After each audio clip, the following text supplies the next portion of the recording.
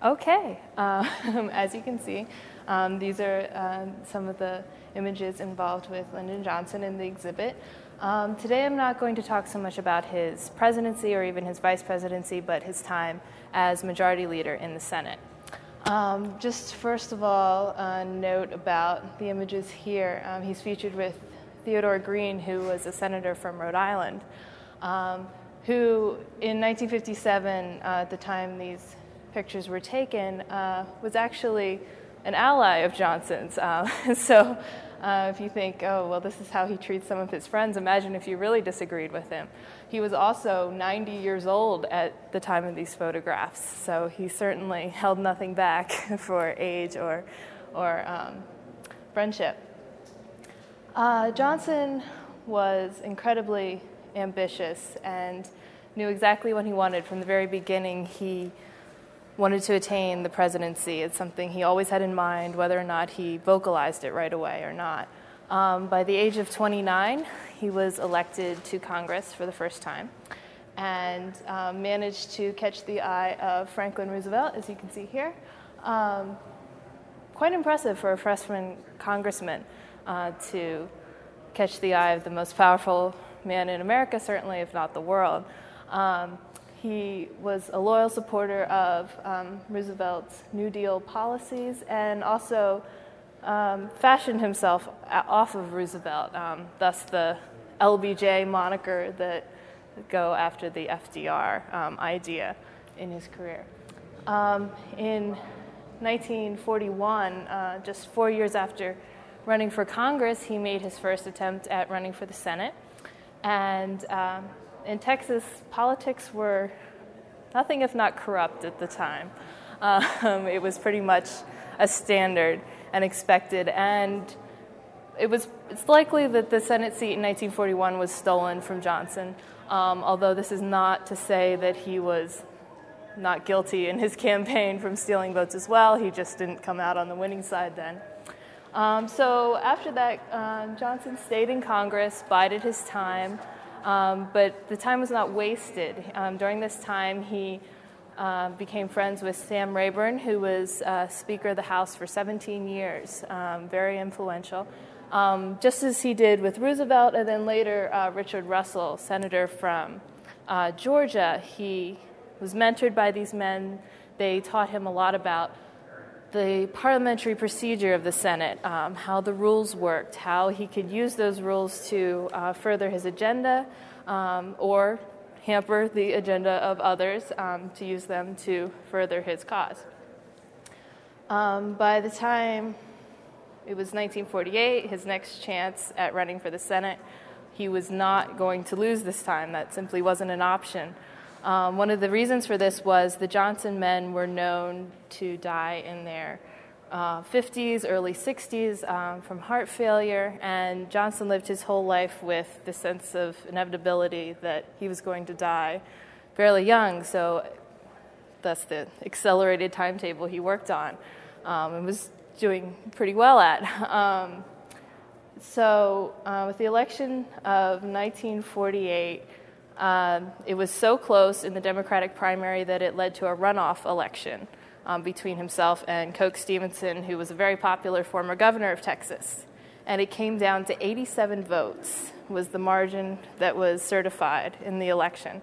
However, it's pretty much accepted today that Johnson's supporters and friends stole the election through, in some cases, ballots simply disappeared. In others, they reappeared. There's a popular example of 202 votes that were cast right as the polls were closing in alphabetical order, and all the signatures were in the same handwriting.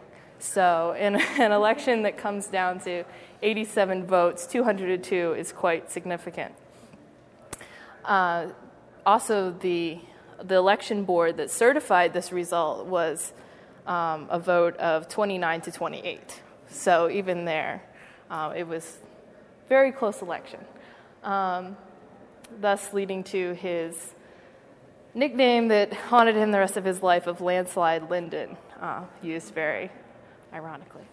But nonetheless, however, he ended up getting there. He did reach the Senate, and within his first term was elected minority leader because the Democrats were in the minority at the time, and then within 2 years became the majority leader of the Senate, the youngest the Senate has had at the age of 46. So again, that accelerated timetable that he was doing quite well at. In the Senate, Johnson was an absolute power that no one dared interfere with most of the time. There's countless stories of staffers and even fellow senators that operated in absolute fear of the man, with good reason. He was not above scheduling meetings across town for senators to prevent them from coming to a vote, scheduling trips, even outright blocking them from entering the chamber if they weren't going to vote his way. Even when the vote was called, he would stand in front of the Senate clerk who was calling the roll and would have hand signals to either speed up the roll or slow it down if the proper balance of votes was not in the chamber at that moment. And they listened. They did exactly what he wanted. There was never a moment where he was not exactly in control of when a vote was taking place. And this was all if they didn't agree with him, if his personal version of persuasion, the treatment, didn't work. As you can see from some of these labels, the treatment was described by colleagues and journalists very vividly as a St. Bernard licking your face for an hour, or as a tidal wave.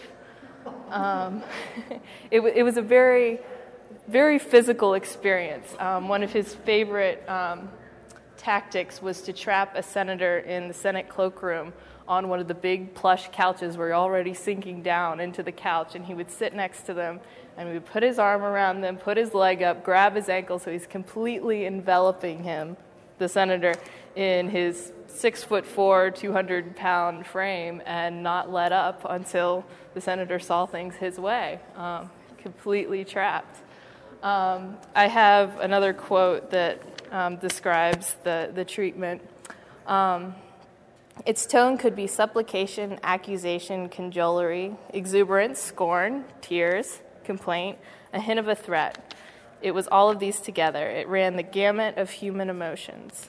Its velocity was breathtaking. It was all in one direction. Interjections from the target were rare. Johnson anticipated them before they could be spoken. He moved in close, his face a scant millimeter from his target, his eyes widening and narrowing, eyebrows rising and falling. From his pocket poured clippings, memos, statistics, mimicry, humor, and the genius of analogy made the treatment an almost hypnotic experience and rendered the target stunned and helpless. And this was an everyday occurrence for whoever may happen in his path. But this sort of 24/7 work ethic that Johnson had took its toll, and in 1955, what he feared the most came true in the first of 3 heart attacks that he had throughout his lifetime. It was very serious, almost killed him, but his first concern was how it would affect his chances of becoming president. And it did affect it. The public was worried about, a man who had almost died, and it's kind of ironic considering what we know now about Kennedy's health and how many times he almost died but was considered the picture of health. Even if it had not been for his health, Johnson was sort of dismissed as a presidential candidate because he was from the South, and at the time, anyone from the South was pretty much dismissed as an option for the presidency. It wasn't even considered. So despite being as powerful as he was, in 1960, John F. Kennedy was the Democratic nominee for the Senate.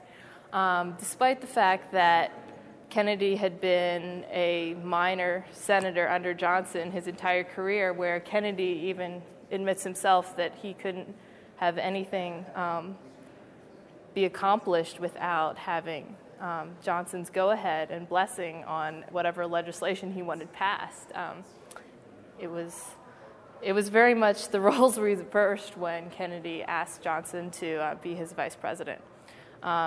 It's very arguable that Johnson exercised more power as Senate Majority Leader than Kennedy ever did as president, as though that may seem hard to believe. Johnson's passage of bills was very impressive, and even a Kennedy aide explained once that while Kennedy would let a senator off the hook if the senator said, "No, I can't vote for this, my constituents wouldn't like it," Johnson would absolutely refuse to understand the senator's perspective. He would play dumb. He would refuse to understand the perspective until the senator would agree to vote his way. And this is how he passed bills. This is how he was so successful, using the treatment and those kind of tactics that passed the Civil Rights Bill of 1957, that later passed the Civil Rights Act of 1964. This is how he got things done. And when Kennedy asked him to be vice president, he obviously wasn't too thrilled about the idea.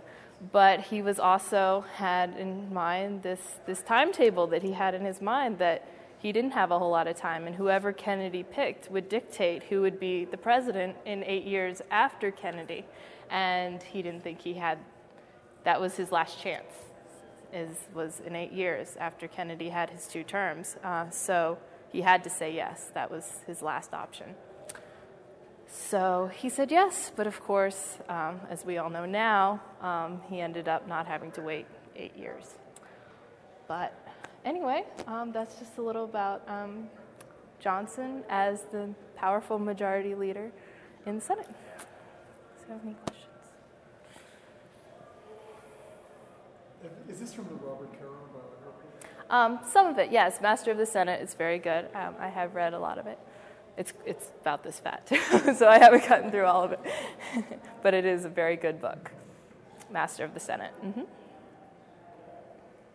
want to talk a little bit about Johnson's relationship with Richard Russell in the Senate?